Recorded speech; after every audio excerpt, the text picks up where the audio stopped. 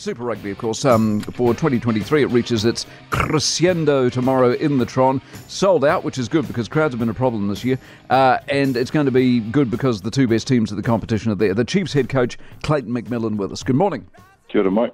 Now, if we had drawn up, or you had drawn up the story at the beginning of this season, would you have seen it unfolding the way it has?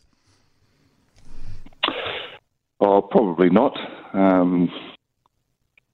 I've had a pretty outstanding season, only dropping one game. If somebody had written that script and offered it to me at the beginning of the season, I certainly would have taken it.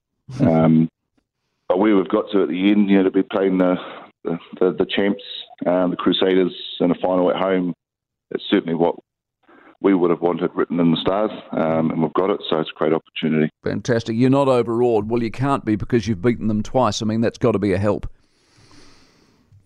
Yep. We know that we've got the tools to be able to beat them. That certainly helps being at home, but you just have to respect the Crusaders' legacy, don't you? They know how to turn up at this time of year. We know what's coming, so it should be a bit of a humdinger.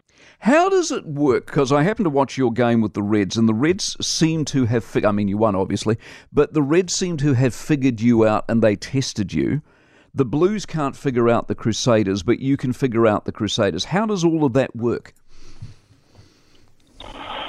Oh, it's a bit like a boxing match, I think. So fighters certain styles make fights, and the Reds they probably just come with a real kick-heavy approach, trying to take away our counter-attacking threats. And the other side of it for us is that actually we've got some decent kickers, so we feel like we can win that kick tennis battle, which we elected to do against the Reds, and thankfully on the quarterfinal occasion we were good enough to get up sort of late in the game, and I guess the Brumbies employed similar sort of tactics last week. So, we can only sort of really play with the cards we get dealt.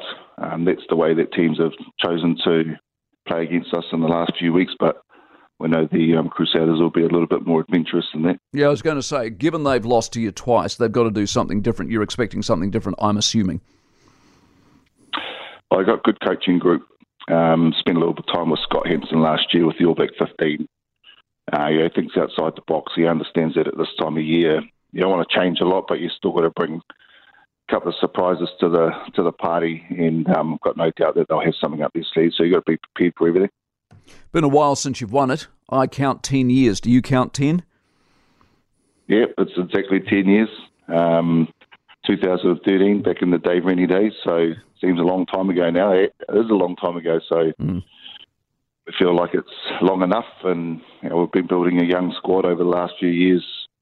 Been through some trials and tribulations, and starting to mature as a group now. We feel like it's our time, and I'm pretty sure we'll turn up and give a good account of ourselves on Saturday night. For more from the Mike Hosking Breakfast, listen live to News Talk ZB from 6 a.m. weekdays, or follow the podcast on iHeartRadio.